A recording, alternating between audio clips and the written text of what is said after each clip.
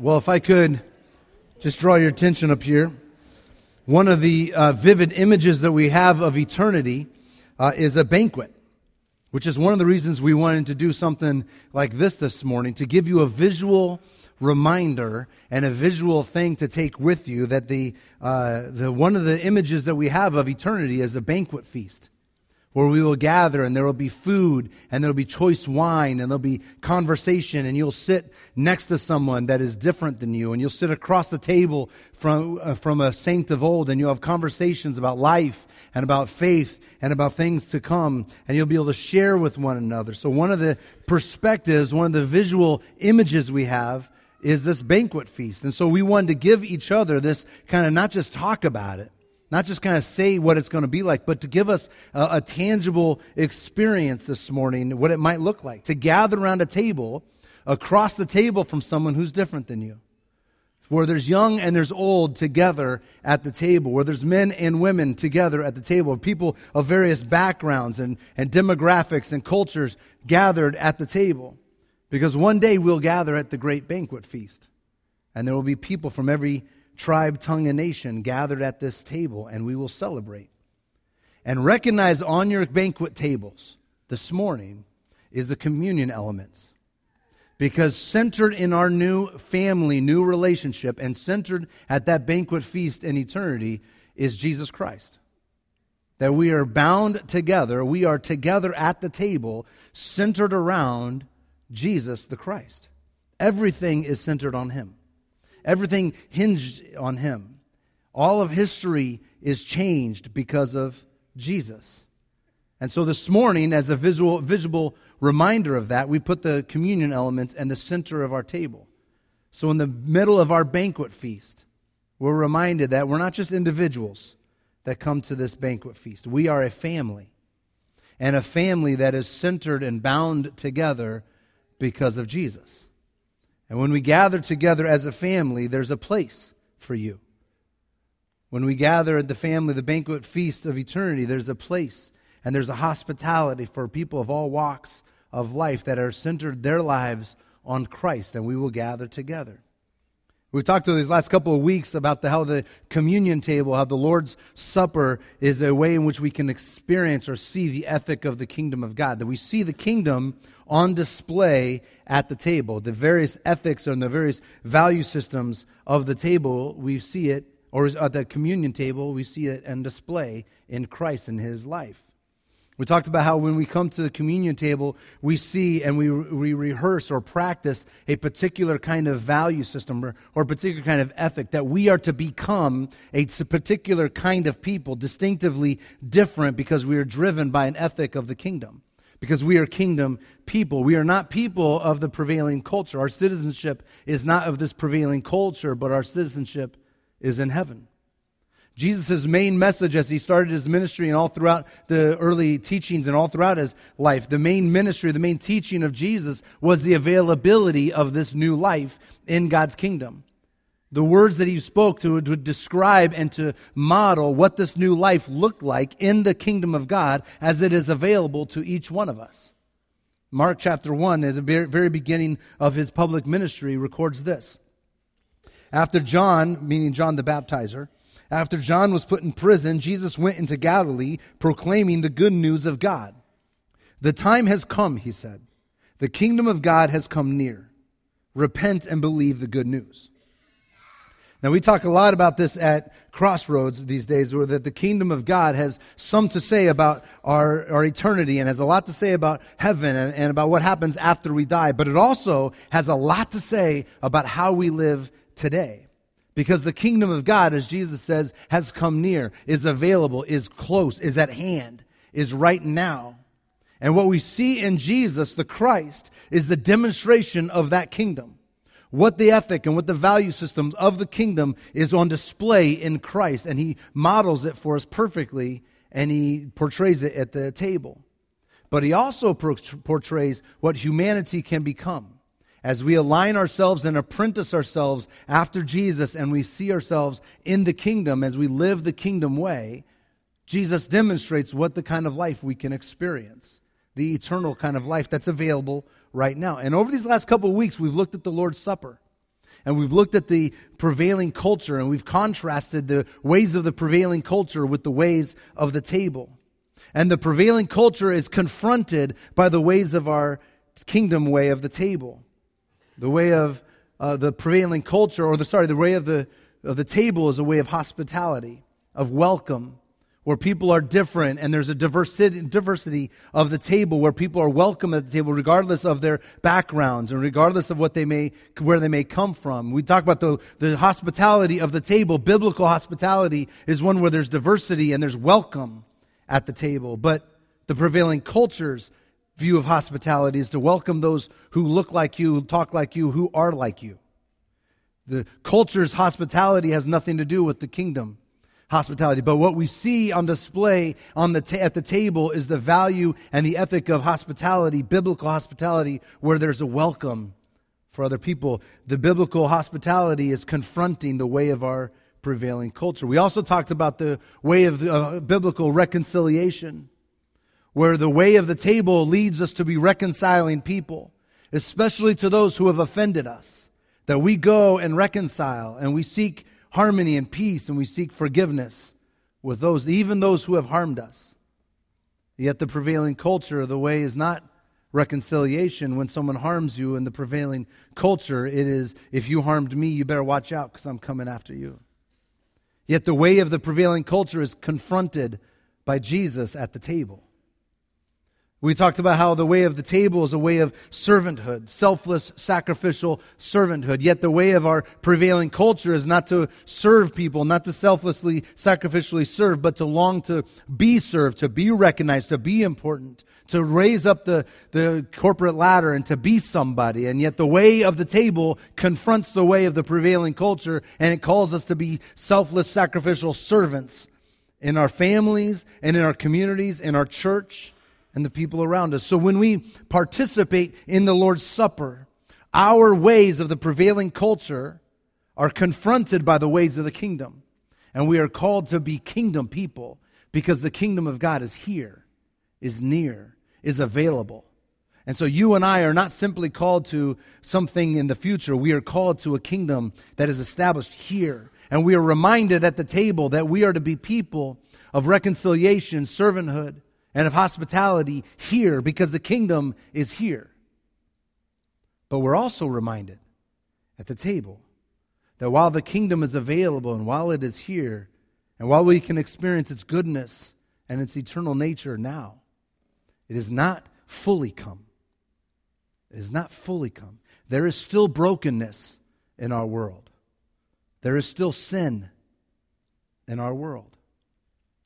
There's still brokenness in you. And there's still brokenness in me. There's still sin in you. And there's still sin in me. We live in a world that is not just Pollyanna and rose-colored glasses. We live in a world where there is still tragedy and pain, grief and despair, both on the global stage and the individual stage. On the global stage, where we hear about mass shootings and violence that are running our streets, and on the individual stage, where we have broken relationships, families that are falling apart, physical conditions of illness and disease that are wreaking havoc in our own bodies and our own families. And yet the table, communion, the Lord's Supper, invites us to anticipate the day when the kingdom will be fulfilled, where there will be no more tears and no more pain and no more griefs, where the old order has gone and a new one has come, and we will one day sit at the banquet feast of heaven, and we will enjoy the goodness of the culmination of God's good kingdom. And it will come in all of its fullness. And so the reason we have joy in the midst of sorrow and grief and pain and despair is because of the table. It's because of who we meet at the table. Because what happens at the table and what we are called to from the table. I've mentioned this all throughout this series, but it's worth repeating that the Last Supper of Jesus in the upper room was actually Jesus sharing the Passover meal with his disciples. And the Passover meal was a meal to commemorate the liberation of God's people, the Israelite people, out of bondage of slavery in Egypt. And when God brought them out of Egypt to set them to become a new people, to free them from slavery, to identify them as a people, and to promise them an inheritance that were coming. The Israelites gathered on a regular basis to remember and to celebrate the Passover, to not forget, as often we are so used to forgetting. But it was important from one generation to commend to the next generation the glorious work of God on their behalf, to liberate them, to set them free from the bondage of slavery. How they remembered the sacrificial lamb that was smeared, the blood was smeared over the doorpost, and how they were saved, that they were submit themselves and place themselves under the smearing of the sacrificial blood of the lamb, then they were saved. And they would remind each other on a regular basis of the glorious work the Lord has done, and who they were as a result of God's work. That they were a people. And their identity was firmly rooted in who they were in Christ or in God and in the work that God had done. But also to remind them of the promised inheritance that was theirs to come. That was theirs to come. And when Jesus comes, He reframes this Passover meal around Himself. He reframes everything around Him. Instructs the people, the disciples, and us to continue to feast on this meal, to continue to share this meal. Do this in remembrance of me, He says. In remembrance of what He has done. How He has set us free from the power of sin in our life. But to do it in remember of who we are as a result of it. That God has established us into a people. And to do it in remembrance of the inheritance that is ours to come, what we are living for. Because in Christ, we have been set free from the power and the bondage and the presence of sin in our life. We are a new creation, the Scripture says. And we think of each other this way. We are new people, a new family in Christ. And through Christ, God has promised to be with us through all of life's ups and downs. And He has promised to give us a glorious inheritance in the years to come, in the kingdom of heaven. So this is what we do when we gather at the communion table. This is what happens. We retell the story of God's miraculous work in Christ. That throughout all of life's ups and downs, through all of the situations that God, or that may come be thrown at us, that God is with us. That we don't lose sight of what Christ has done, of who we are as a result of it, and of the glorious inheritance that is awaiting us. See, joy and celebration in the midst of sorrow and despair and pain is an act of faith, because we demonstrate that the sorrow, the pain, and the grief and all that we are experiencing will not have the last word. The pain and the sorrow and the grief and the tragedy and the evil that we experience will not have the last word. It is what we say in our communion liturgy and the responsive readings as we get ready for communion every time, that we say, we proclaim the mystery of our faith, that Christ has died, Christ has risen, and friends, Christ will come again. Christ will come again. And when you begin to see the importance of what is happening at the Lord's table, at the communion table, then you will see that it is absolutely crucial for our life together in God. That we come to the table regularly to not forget, to refocus our attention. Because in some ways, you and I, we still live in exile. The culmination of the kingdom has not fully come, has not been fully realized. We still live with pain and grief and despair and for sin. But any one of us that are a follower of Jesus Christ, anyone who's a follower of Jesus Christ, your future is not in question. While it may be difficult to understand, while it may be hard and traumatic at times, the abundance of the Lord's table and what we meet at the Lord's table and what we experience at the Lord's table points us to a future table, the great banquet feast in eternity. If you are in Christ, friends, your future is not in question. Whatever you are experiencing in some form of trauma or difficulty or evil today, whether it's a relationship issue, a financial issue, a physical issue, an illness of some kind, friends, if you are in Christ, your future is not in question. Because Christ has died, Christ is risen, and Christ will come again.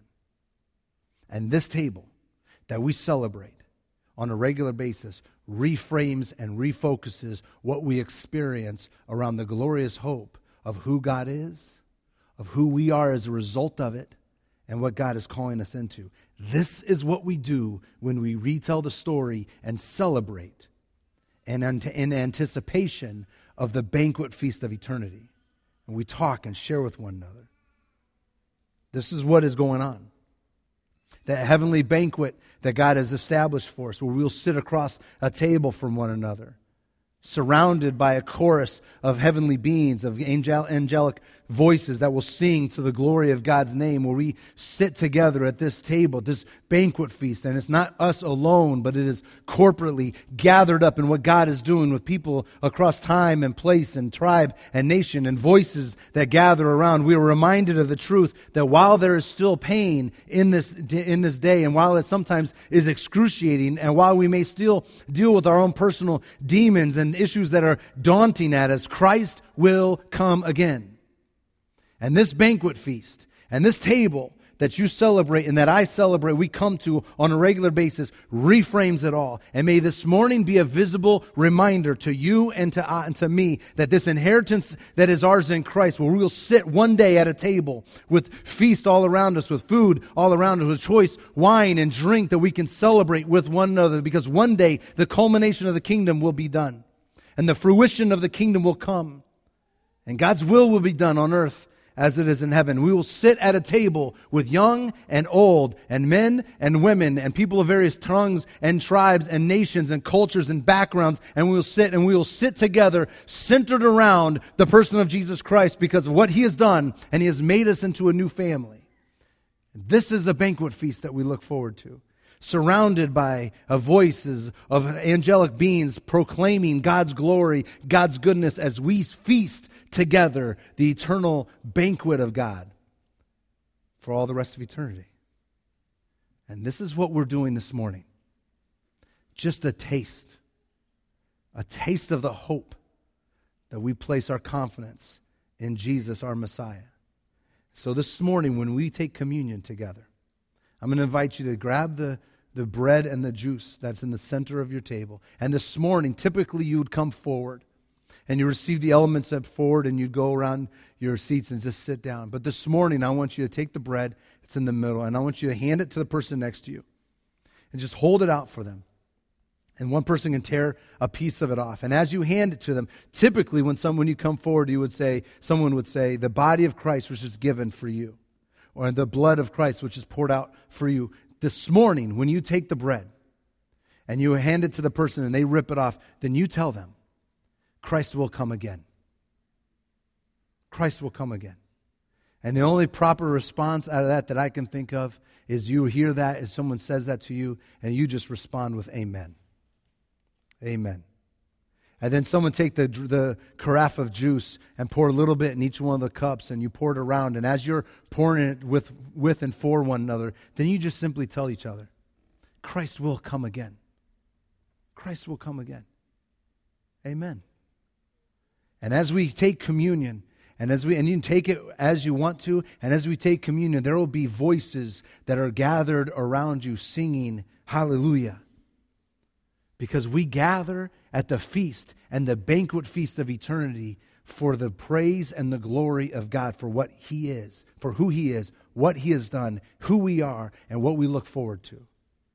So when you take communion this morning, may it be a reminder to you that Christ will come again. May our lives be resurrection lives, living the truth that comes from this banquet table, that we are a family bound together in Christ, unified though diverse, unified in Christ.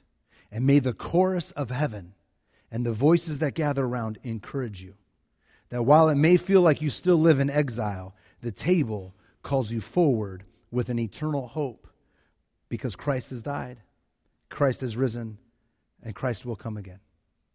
Let's pray together, and then we can celebrate communion with the voices of those around us.